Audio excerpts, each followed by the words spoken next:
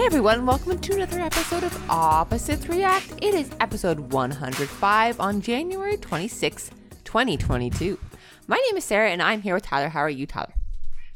Your cat's got a lot to say. I know, she is talkative She wants today. talking to the mic. Come here, Molly. I am good. That is great. What have you been up to? Just today or like in general? How about with life? Not a lot new, to be honest. No new movies or anything. Just sort of been keep watching a bunch of miniseries, making progress. The one I keep procrastinating on. I really need to go and finish Arcane. I only have 2 episodes left. I should finish that up this weekend. So I talk about it next week. Are you going to finish your goal of finishing Guardians of the Galaxy? Because I feel you fell off that too. Yeah, it was what, five days left in the month, and I only got 4. Yeah, I can do it. You could, but there's other things you will do first. I only got 4 chapters left. Maybe I can finish it this weekend. That is good. But really, there's only 1 day of football this weekend. Yes, that's true. So we have time this weekend. Last weekend was like literally all football all the time. Yep. So this weekend's like, okay, we only have to devote half of 1 day to it. How about you? What have you been up to? Nothing as usual.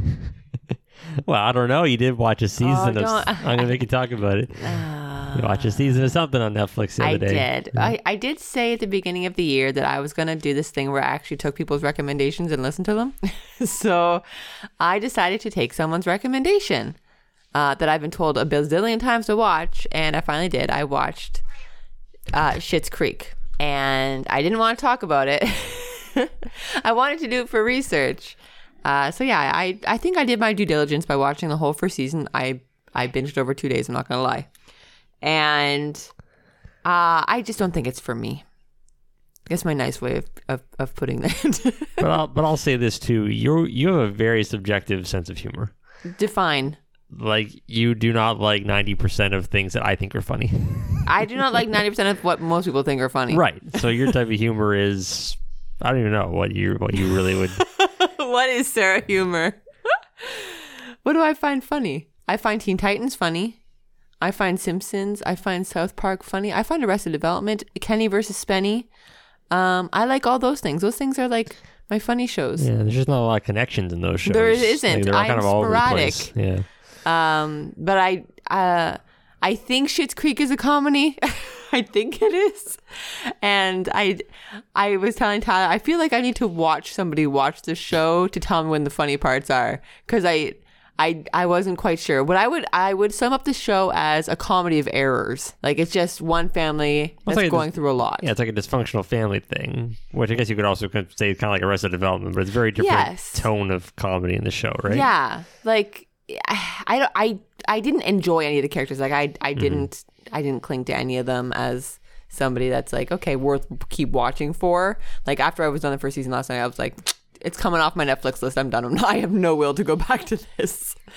So yeah, I tried. Where see, like, it's funny, like you say, like, you know, I like Rick and Morty, obviously, and I because of that, I started watching that other show called Solar Opposites. Yes, and you loved that. I do. And now there's another show that it's not directly affiliated with any of the Rick and Morty or Solar Opposites people, but when I saw it on Netflix last week, there's a description that just said it's like Rick and Morty meets the X-Files. That sounds wonderful. So I started watching. So there's a new show I'm watching on Netflix called Inside Job. Okay. It's an animated show. I think it came out only in like a couple years ago, like late 2020. So it's still a fairly recent show. I never heard of it before, but I looked up the voice cast. And like, okay, there's some good voice actors in there, and it's only like 10 half-hour episodes. So I thought I'm about 3 episodes in so far, and I think it's pretty funny. It is definitely probably because it's on Netflix and it's not like on cable or anything. Like, they don't have to bleep out the swears in this. Like, whereas Rick and Morty will beep them out on TV, but then when they release them, they can usually uncensor them. Yep, but yep. they usually they do come with a default curse filter. But this show doesn't. Yeah, it's pretty good though. I like it. It's yeah. How many shows are you in the middle of? Too many. Okay, just putting that out there. But no, I'm not watching shows that have like huge dramatic arcs. You know what I mean? Like, it's a lot of small half-hour shows. The one you are watching with dramatic arc, you've watched a lot of it before. What, Archer? No, I would say Person of Interest. Oh, Yeah, but it's been so long, I don't really remember that much. Oh, of it. Like I can remember season 1 pretty well. Yes. But once we start getting into season 2, then I kind same. of vaguely remember. Because watching it with you the other couple episodes, I'm like, wow, I remember all of this. But I think once you get into season 2 and you get that new girl, I'm just like, I'm gone. Yeah. I wanted to ask if you did you want to talk about your PlayStation Wrapped? Yeah, the numbers are funny because I didn't write them down. I do. I have it on a list. So do you want to explain PlayStation Wrapped? Is that what it's called? Wrapped? Yes, it is. Okay. Everything's called Wrapped. If at the end of the year, it's just what it is. That was like wrap up or something. Nope, but, Wrapped. Right. So they've been doing this for how many years now? A few years? PlayStation's been doing I this? would say a few, yeah. I feel like I've had this email a few years. So usually in January, PlayStation will send you like an email or like a reminder to log in and check out this, like a collection of data that they've amassed based on your play history over the past year. You know, the types of games you've played, how many hours you played them for. And actually, it's funny because the thing about it now, I think I remember in past years, so correct me if I'm wrong, but I thought it broke down certain stats differently. Like it would break down which days of the month you played on more and like which hours you played. I think they used to, and they shoved all the Ratchet and Clank and Returnal stuff in it this year and took away a lot of the stuff. A few less stats that I thought were interesting. But I mean, the biggest thing I was concerned about was what's my total number of hours played on PlayStation in 2021 and what are my top 3 games. I mean, we're doing my top 2 where I was third was kind of a mystery. Yeah, and I'll say when I heard the numbers, I was not shocked. I thought, yeah, that sounds about right. But I was very curious on what the time split would be between Apex Legends and MLB The Show 21. So we'll get to that. So anyways, what was my total hour count? Okay, I'm going to go by me first and then you for comparison. Sure. Just to be to like... make me sound worse? Yes, okay. 100%. Yeah, great. So on just PlayStation alone, like this is just PS4, PS5 alone, I played 325 hours total of PlayStation. So it's not even an hour a day. If you average it over a year. No, I did. But if maybe. But if you look at my top 5 games, like none of them are over 50 hours. Like I beat the top 5 games actually on my list, but they're all between like 40 to 30 to 40 hours. So that's pretty good. I beat my top 5 games, and I'm proud of that. But yeah, so I had 325 over the hours over the whole year. Tyler had 1,254. So it's almost 4 times your amount. Almost, yes. Right. So rookie numbers. I got to bump it up this year. Numbers, yes. Okay, so then they also broke down the total numbers of days you logged into your PlayStation. Right. I logged in 125 days. Mm-hmm. Tyler logged in 354. I must have been passed out those other 11 days. I know, you must have gone to bed early. You had an old man day or something in there. And then the last stat we will break down for Tyler, his top 2 games were obviously Apex and MLB. Do you want to share what your top, your number 3 was? Yeah, honestly, I don't remember what it was. Oh, no, I do remember now. Yeah. Never mind. Well, so when you say the hours first, what was the hour count for Apex? So Apex Legends had 458 hours. Do you think, as a listener, if MLB The Show 21 had more or less? It was more. It's 539. And what? Not that much more. It's close. Not that much, no. It's like a 55. But if you tell people your third game. Oh, yeah. So his third place game was MLB The Show 20.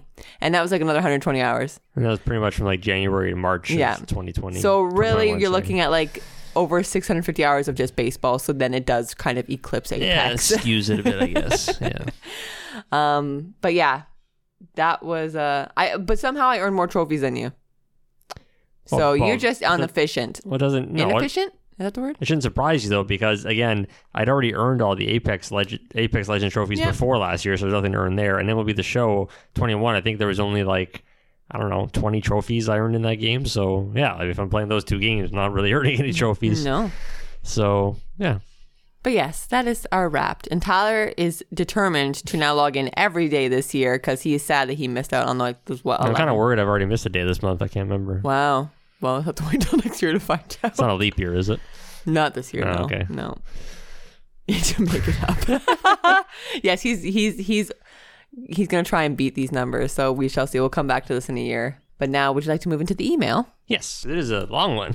I'm very happy. About our last week's topic about sports games. So the email is from Daniel. And he says, "Hey guys, there have been a few franchises that I have been pulled towards over the years. The first being NHL.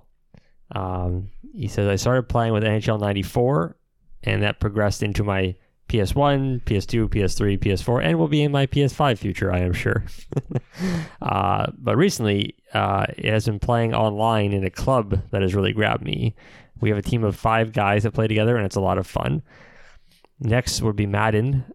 For me, it's something I played a lot of when I was younger, doing a franchise mode, but over the last couple of years, there are other things that I'm gravitating towards, more keeping me away from it. I own one now, so I might pick it up the odd time just to play a game.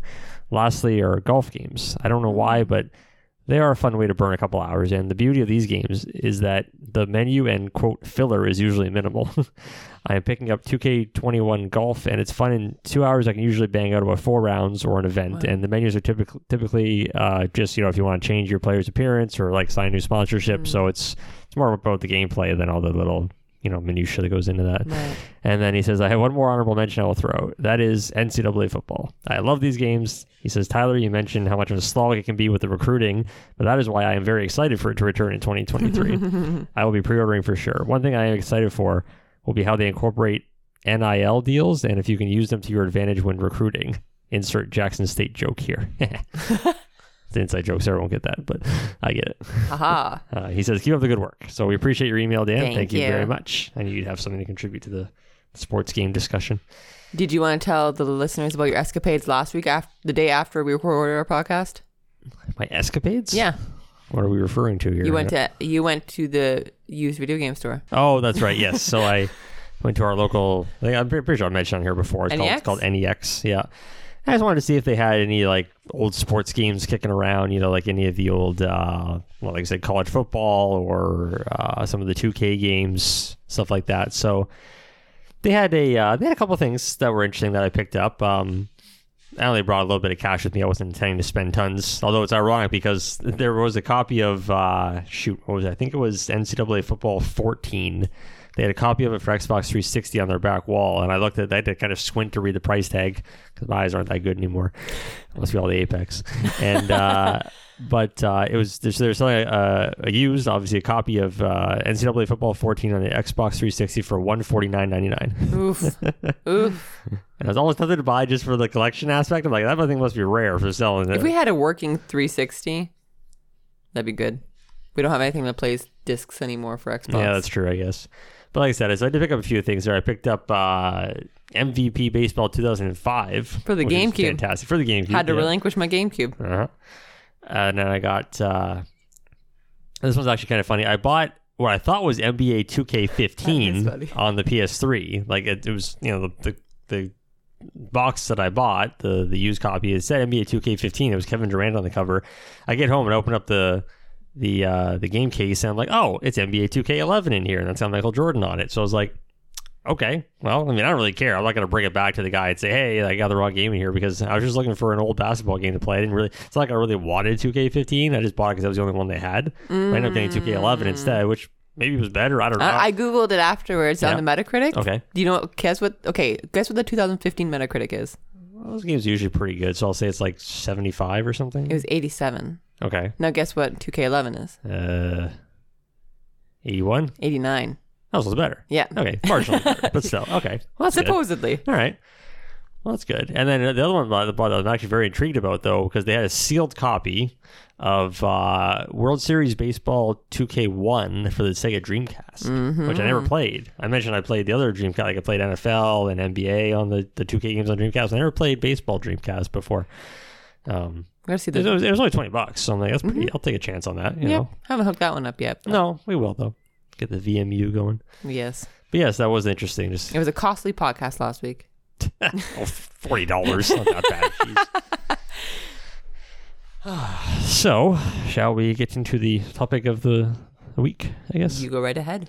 I'm following my schedule so far because since the new year has started, I have gone movies, video games, and sports. So now we are cycling back to movie discussion. I'm trying to keep that schedule consistent so that if some listeners don't like video games or sports, let's say, they can kind of just skip over that week or skip ahead to certain parts of the discussion. But, I know last year was, I think, very heavily movie-centric. You're a movie-centric kind of guy. I am, but I still like And to you're talk going to about need other it things. when... It forces me to come up with other topics when I can think That's about true. other- But if baseball doesn't exist this year, you're going to need something to talk Oof, about. yeah, that's going to be rough. But so I have a list here of 10 films. This is not organized or ranked. I didn't even organize this alphabetically or anything. I just sort of like made up a list off the top of my head of movies that are... I had planned to come up with a better title for this before I came on the podcast tonight, but I unfortunately forgot. So You were playing to Apex, let's be honest. I know. But I sort of just titled this note like 10 polarizing films. And by that, what I mean is I didn't really mean to structure it like, I'm not talking, well, it's ironic because most of the films on this list I think are around 50-60% on Rotten Tomatoes. Like they're movies that are like hovering around that, with a couple of exceptions on this list, movies that are kind of hovering around that okay mark. Like either some people really like it or some people really hate it. Okay. But I'm also thinking about it outside of the critical aspect, just more like word of mouth. Like if you're talking to someone, you mention one of these titles and they'll be like, Ugh. you know, you could have six people in a room, let's say, and 3 people could be like, yeah, I love that movie, and the other 3 would be like, oh, I hate that movie. You know, Right. so these are movies that So are you're like very a public opinion? divisive, I guess you could say. Yeah, in the public opinion.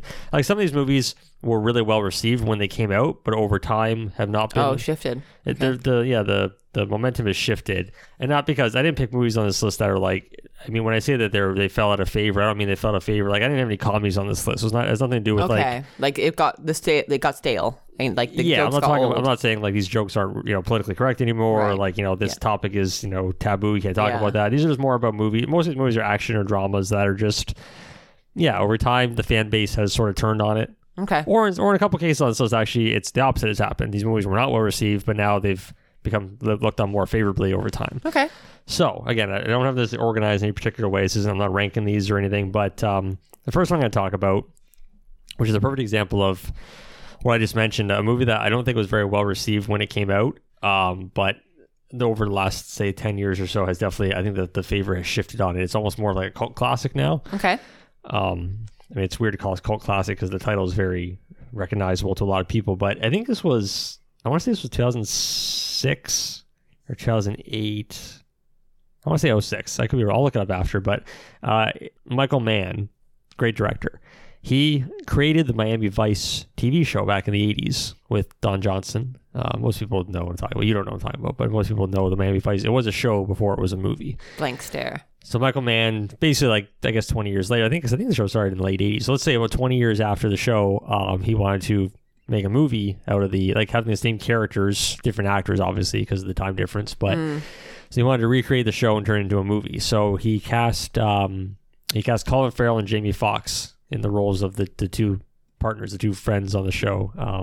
I know Sonny Crockett's one of them. I feel like Tubbs is the other one. I could be wrong. It's been a while since I've seen the movie myself, to be honest. But so people that obviously when the movie was released, people were really excited because like Michael Mann, who created the show, and he was he's a very hot director at the time. He was just coming off doing Collateral, like the Tom Cruise Jamie Foxx movie, as well as many other movies, fantastic movies he's made the decade before that. Like Heat and Last of the Mohicans and a couple of others, Manhunter. So I was actually really excited to see Miami Vice as well. I mean, I think so. If 06, I would have been. Well, yeah, no, I was fresh out of high school. Kind of just out of high school, yeah. But I remember like the trailer for this. People were really hyped for this trailer because I remember the trailer had like that. That's when they made that Linkin Park Jay-Z mashup. I love that album. Yeah.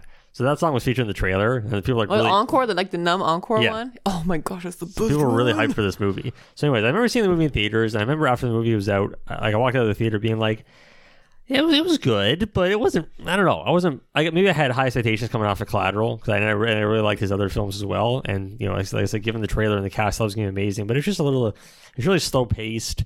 Some of the casting choices outside of like Colin Farrell and Jamie Foxx were a little confusing to me. Like there was like a love interest that felt kind of shoehorned in with Colin Farrell's character. But like I said, I gave the film another chance, maybe like 4 or 5 years after it came out. I watched it again, and I liked it better the second time. And then when I watched it a third time, I actually really started to be like, this actually might be a really good film, like a lot better than I gave it credit for. I cannot remember. I want to give credit to. I listened to a podcast years ago. I cannot remember the name of the podcast, but they did like a deep dive on the Miami Vice movie and like the behind the scenes. Because there was some, there's problems with some of the filmmaking. Because I think Michael Mann at the time, he wanted to get away from shooting on film. He wanted to shoot digital. Okay. And that wasn't being done a lot back then in the mid 2000s. Like he did it with Collateral as well, and it kind of gives the film like that grainy look, especially when you're shooting night sequences. It can be really dark and hard to see things, but that's sort of his intention from a filmmaking perspective. But I know people complained about some of the action scenes in Miami Vice being really dark and hard to see, and but I don't know. I really. The favor for me this movie turned around for me a lot, and I haven't watched it. Like I said, I haven't watched it again in a few years, but I really should give it another rewatch. I think I did buy the Blu-ray some years ago with That's Entertainment. It's probably just sitting downstairs somewhere. I should pop it in, and I don't know if it's on Netflix or Amazon right now. I'm sure it probably is. Like I said, it's an older movie. It's got to be out there somewhere streaming. But if anyone's ever seen it before, you should give it a chance. It's a really good film, I think. Did you have any of the context of the TV show before you watched it? A little bit. Like again, I'd seen the show before, like years prior, but I never watched it like, start to finish or anything. It's just about a couple of cops that like the 80s show the 80s version of the show, I think glamorized a lot more. Like there'd be like, because it's Miami, so there'd be, a lot of like speedboat chases on the water and like night shootouts and like shootouts in nightclubs and stuff like that. Like it was pretty, for its time, it was a really great TV show. When the movie didn't try and just recreate the TV show, it did something different. But people didn't like it, and then they did. Exactly. It really did turn around, and I see like threads and discussions about it online all the time about like how. Remember this? It was actually good. It's actually seen as like one of his most underrated films, like Michael Mann, because no one really talks about it. Next one on the list, I guess you can. Well, actually, I was going to joke and say you can give a little bit of feedback on this since you've seen it, but you actually fell asleep during this movie, so maybe you didn't like it that much. That could be actually a lot of movies. So next, I want to talk about The Dark Knight Rises. I thought so. Yeah. I assume this was a good to bad. Yes, okay. I feel like this was really well. Yes and no, because obviously, like following up on The Dark Knight is going to be almost impossible. Yes. Like, there's a lot of expectations for this film, and it's unfortunate that Nolan had to change his vision based on what happened with Heath Ledger. So he brought Bane into it. And again, and I like what they did with Bane. I like Tom Hardy's performance. He definitely looked the part. He gained a lot of weight, a lot of muscle to put on for the part for that role. And some people, like to make fun of the voice. It might be a little over the top, but it's definitely better than like they didn't try and go like 90s Bane like in the old Michael Schumacher films, like the ones from the. Oh, I don't even know what you're talking about. Oh, there was the Bane from the 90s movies with like George Clooney and Val Kilmer. He was like Drake. He looked like he did in the comics. He was just like a huge like a weightlifter almost, like just a guy in a wrestler, big, like a wrestler in a big and like a tight like tank top or something. Okay, but you just The Rock. Yeah, pretty much. But anyways, they totally changed the character dynamic for that in The Dark Knight Rises. Yes. And they brought Catwoman into it as well too. And I love Catwoman. Yeah, that role was also a little divisive. Just the way that it's not Anne Hathaway's fault. It's just the way the character was written wasn't that interesting. Oh, to me. I'm sorry, Christopher Nolan doesn't know how to write women? Yeah, we know that's a problem. But like I said, I really enjoyed the movie when it first came out. I saw it in theaters. I watched a couple times after that. But I think over time, definitely, the public reception of it has shifted, and people are like, it's really not a good film. And like some people will give Nolan a pass on it again because of like this wasn't the way he intended to finish the trilogy. But other people are just like, there's just way too many plot holes and bad script writing decisions, and even some of the action scenes in the film are just the film has its moments. Like it's still a really good. It's obviously people love the climb out of the pit. The pit, yes. It is the weakest of the trilogy. Like for sure, yeah. Like Batman Begins was awesome. Dark Knight definitely peaked. Yeah. Dark Knight was amazing. Dark Knight Rises is definitely a downgrade, but they're also good. But I would still put Dark Knight Rises above like any of Zack Snyder's films. Do you know what I mean? Yeah. Yes. No, we're not saying Dark Knight Rises is a bad film. It's just. But it gets a lot of hate on the internet forums and stuff. I see people bagging on it all the time, and it's a shame. I don't think it's also how Christian Bale wanted to go out in his Batman run, but it is what it is. Yeah. Next one here, we have one of the highest grossing films of all time. So obviously it had to do something right. But again, I feel like the dynamic on this has shifted for a number of reasons over the years, and that will be the Cookie Monster movie. What? The Cookie Monster movie. What are we talking about? He's blue. Oh. So we're talking about Avatar. So when Avatar came out in 2009, that's how long ago it was. There's a reason it made over like $2 billion. And that's with re-releases. They didn't make $2 million on its initial run. They re-released it a couple more times in theaters because of the 3D and everything. But at its time, it still is a technical achievement. I mean, it's amazing. It's, even if you watch the film today for the first time, it's an amazing looking film. Like the way James Cameron, all the technology he used. Like I've seen the behind the scenes stuff for this film. It's incredible. But I think that's the thing though. So when the film came out, everybody was so amazed by the technical aspect, how great the film looked. The action scenes are really good and everything. But when you go back and reassess it, and you realize how terrible the plot is, like how bare bones the character, like some of the acting is really bad, some of the script decisions, and the movie is basically, people say it's just like, it's a complete ripoff or a retread of like Pocahontas or Dances with Wolves. Like so many films where you have like a character, you take him, you pluck a human out of his normal setting, you put him into a setting with natives, or in this case like aliens, and he's supposed to fit in, and then all of a sudden he joins their side because he's, falls in love with one of the tribe members, and then it's very cliche story in a lot of ways too. I could have told you that from the beginning though.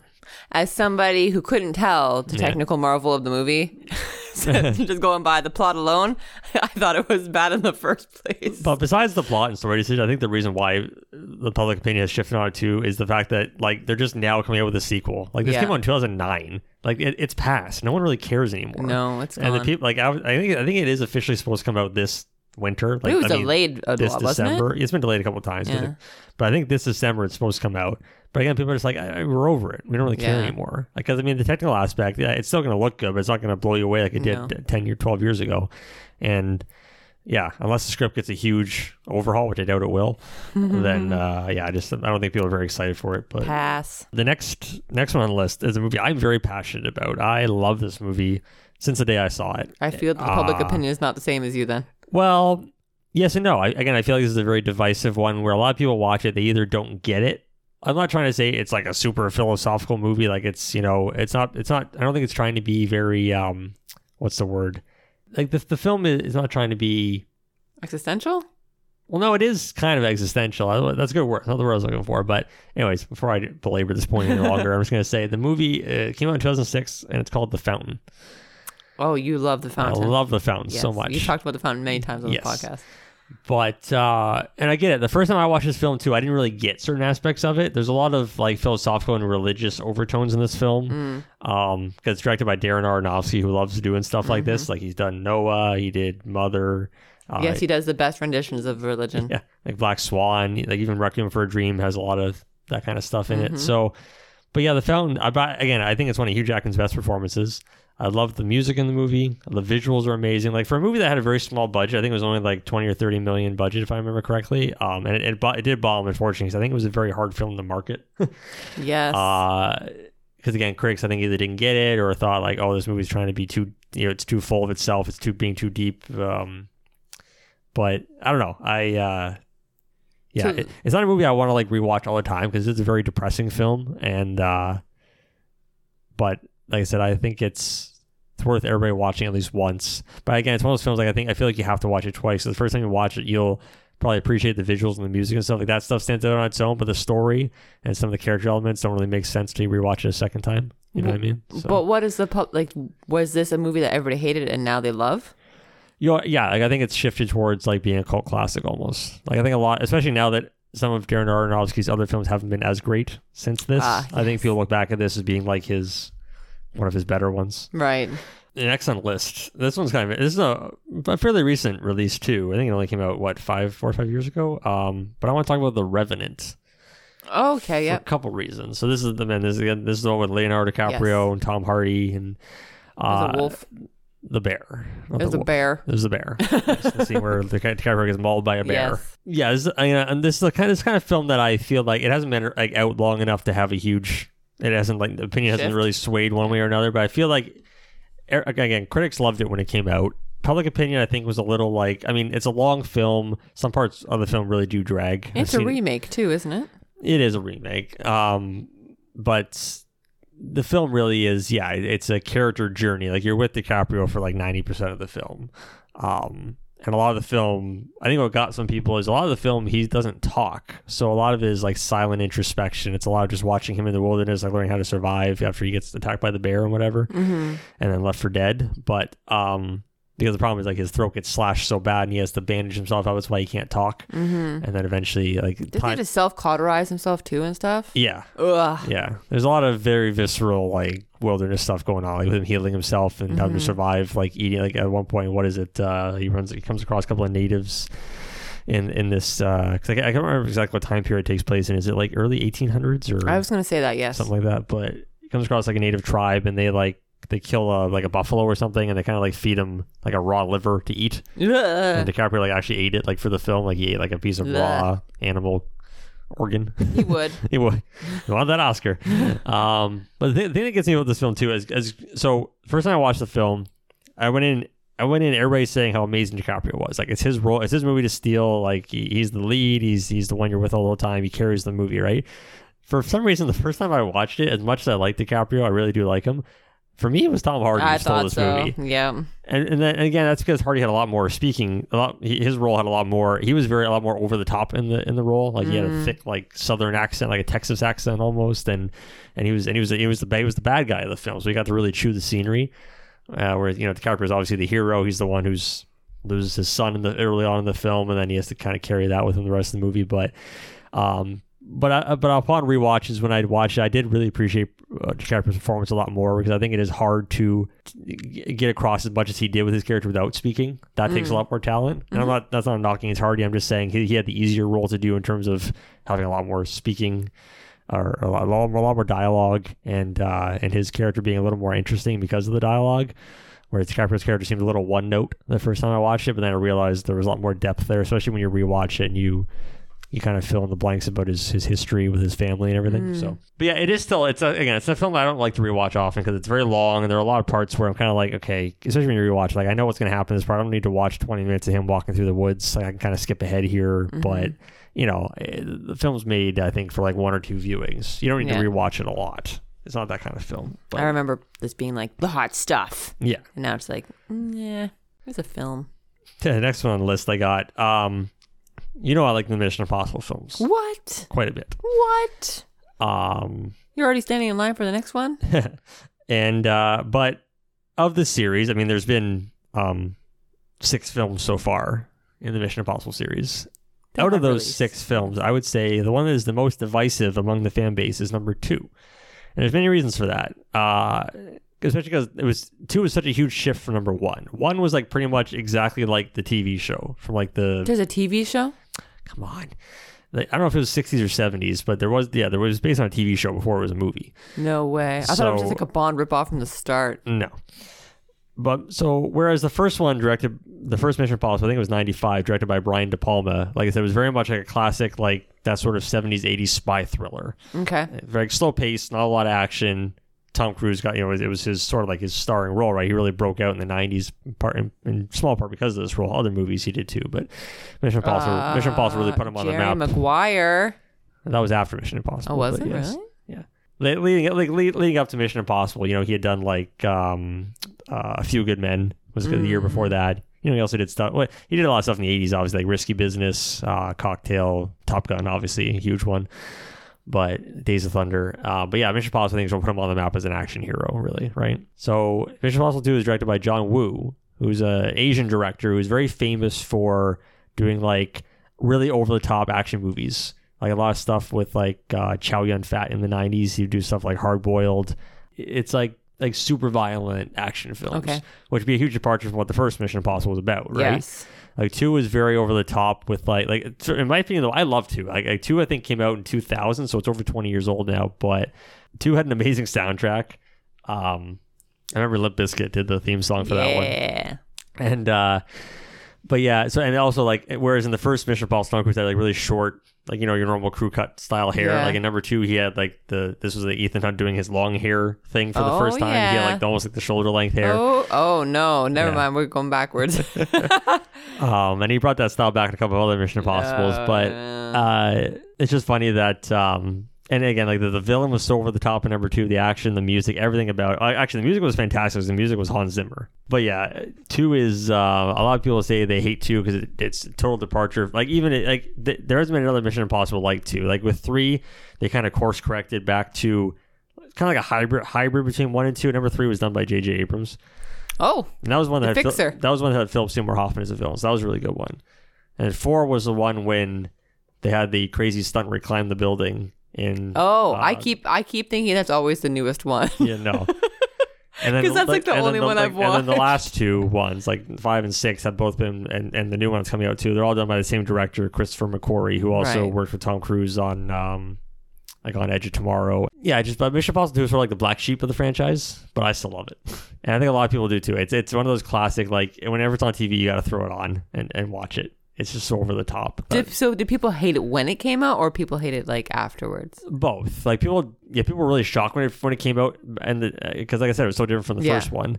But again, over the time, since there's been so many other Mission Impossible movies since then, people like some of the more recent Mission Impossible films, as good as they are, they take themselves very seriously, right? Like, Yes. There's not a lot of room for silly stunts and crazy. There's just this. I think of the scene in number 2. It's amazing when Tom Cruise just like, it's towards the end of the film when he's trying to like sneak into the bad guy's lair to steal something, and like he throws a grenade at this door where the people are having a meeting, and the door blows up, and the guards fly back in slow motion. Typical like John Woo cinema. And then as like the bad guy's just like watching the doorway with the flames, and Tom Cruise walks into frame in the door. He walks slow motion through the doorway, just like staring him down as the Hans Zimmer music builds. And then of course the doves are flying into the camera. Why doves? No, John Woo loves doves. It's just a thing. It's a thing in his films. What is that game? Oh, I'm thinking of Stranglehold. Yeah. Yeah, that was John Woo. Yeah. No way. Exactly. I did it. And you see like the flames reflecting off the bad guy's eyes as Yes. the doves are flying. It's just such a good, stupid scene. I love it so much. I want to watch a movie. I now. wish Freebird would have sang, or would have been sung right there. Yeah. Next we got this one again is another one that's like, it's a dumb 90s action film that I feel like it's very, people are 50-50 on it. Either you love it, you embrace it for how dumb it is, or you just think like it's too dumb and I'm not going to watch it. But for me, one of the best 90s action films is Con Air. Oh. Yeah. I love it for a number of reasons. I mean, it has an amazing cast. Like not even mentioning like, we got Nicolas Cage, John Malkovich, John Cusack, and then you got all the bad guys. You got Steve Buscemi and Ving Rhames, Danny Trejo, like all these classic villains just hamming it up in this film. But it's funny because Nicolas Cage had that great three movie run back to back in the 90s. He did Face Off, The Rock, and Con Air. And the funny thing is, Face Off and Con Air actually were released in the same month. Were they really? In 1997. So you had that 2 months of insane Nicolas Cage movies. And very different because Face Off was like him being both crazy and restrained. Well, 'cause that's the basis of the plot. He's doing a dual character thing. And Con Air is just over the top because he's got the long hair. He's wearing the he's wearing the tank top the whole film. He got jacked for that movie. He got in really good shape. But then like the southern accent, and it's so good. It's just such a dumb action film. And I think it still holds up pretty well considering it's like 25 years old too. The action scenes are still good. The film is paced fantastically. There's no downtime in this film, no filler. It's all go from the start. I love it. But yeah, a lot of people just, when they look back on 90s action films, you talk about that one. Some people are just like, that one's just too much for me. It's too over the top. The next film here, another older one, it came out in 95. And it's still today is probably seen as one of the best video game movies of all time. And I'm going to say it's Mortal Kombat.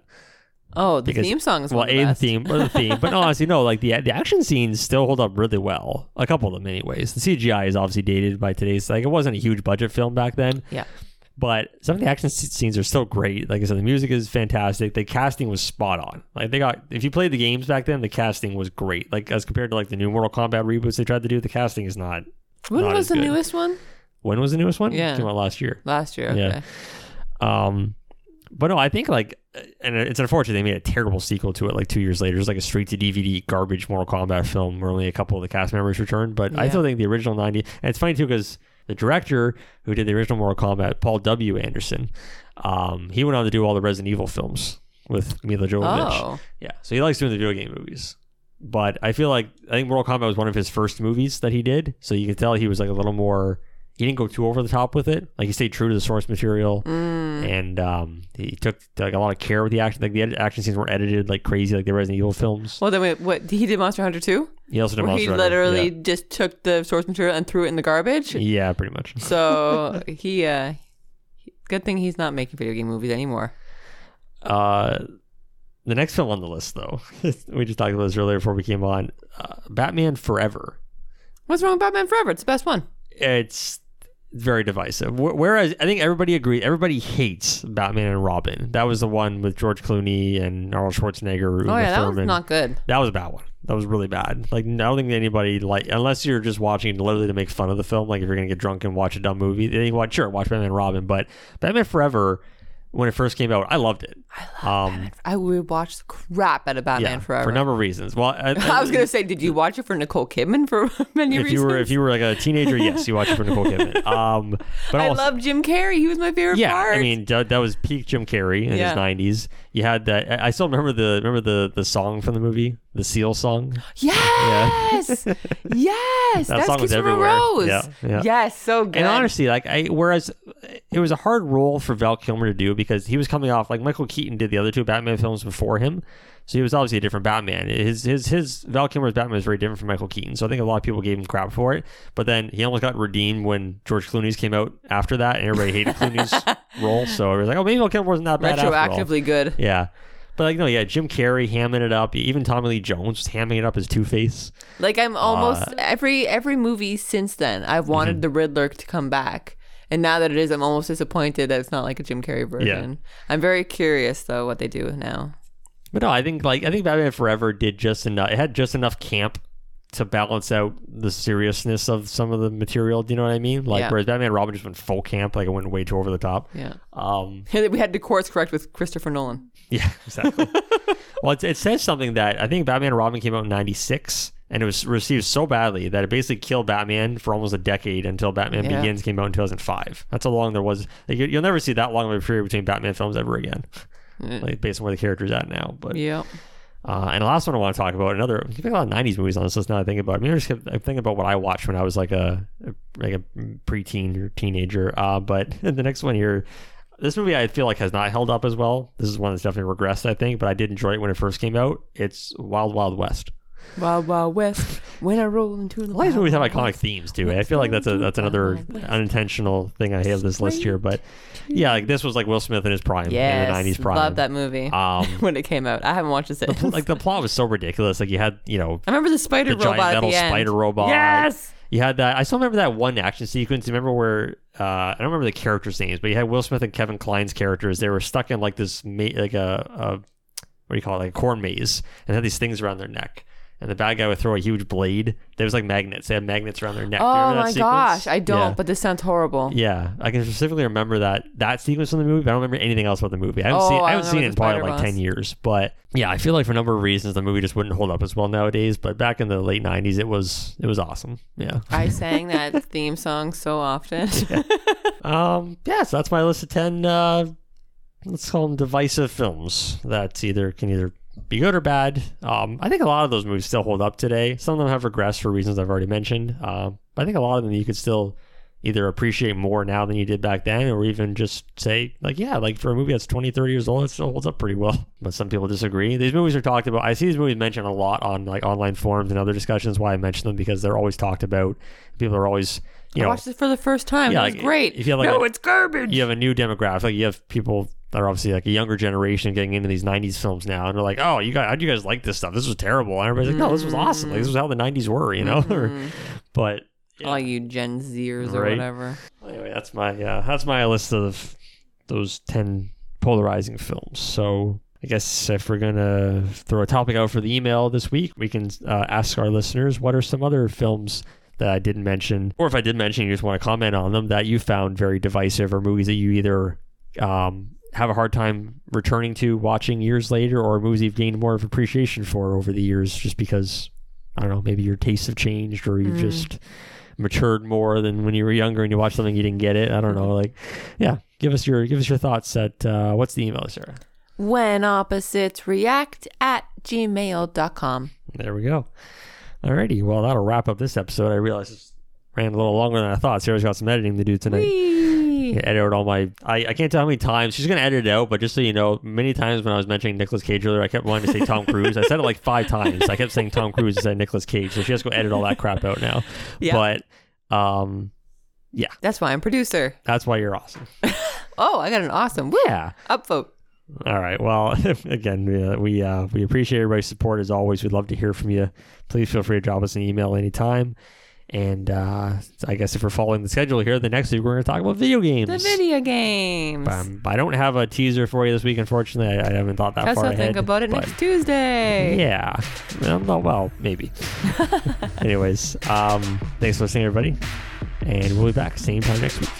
Boys. Bye.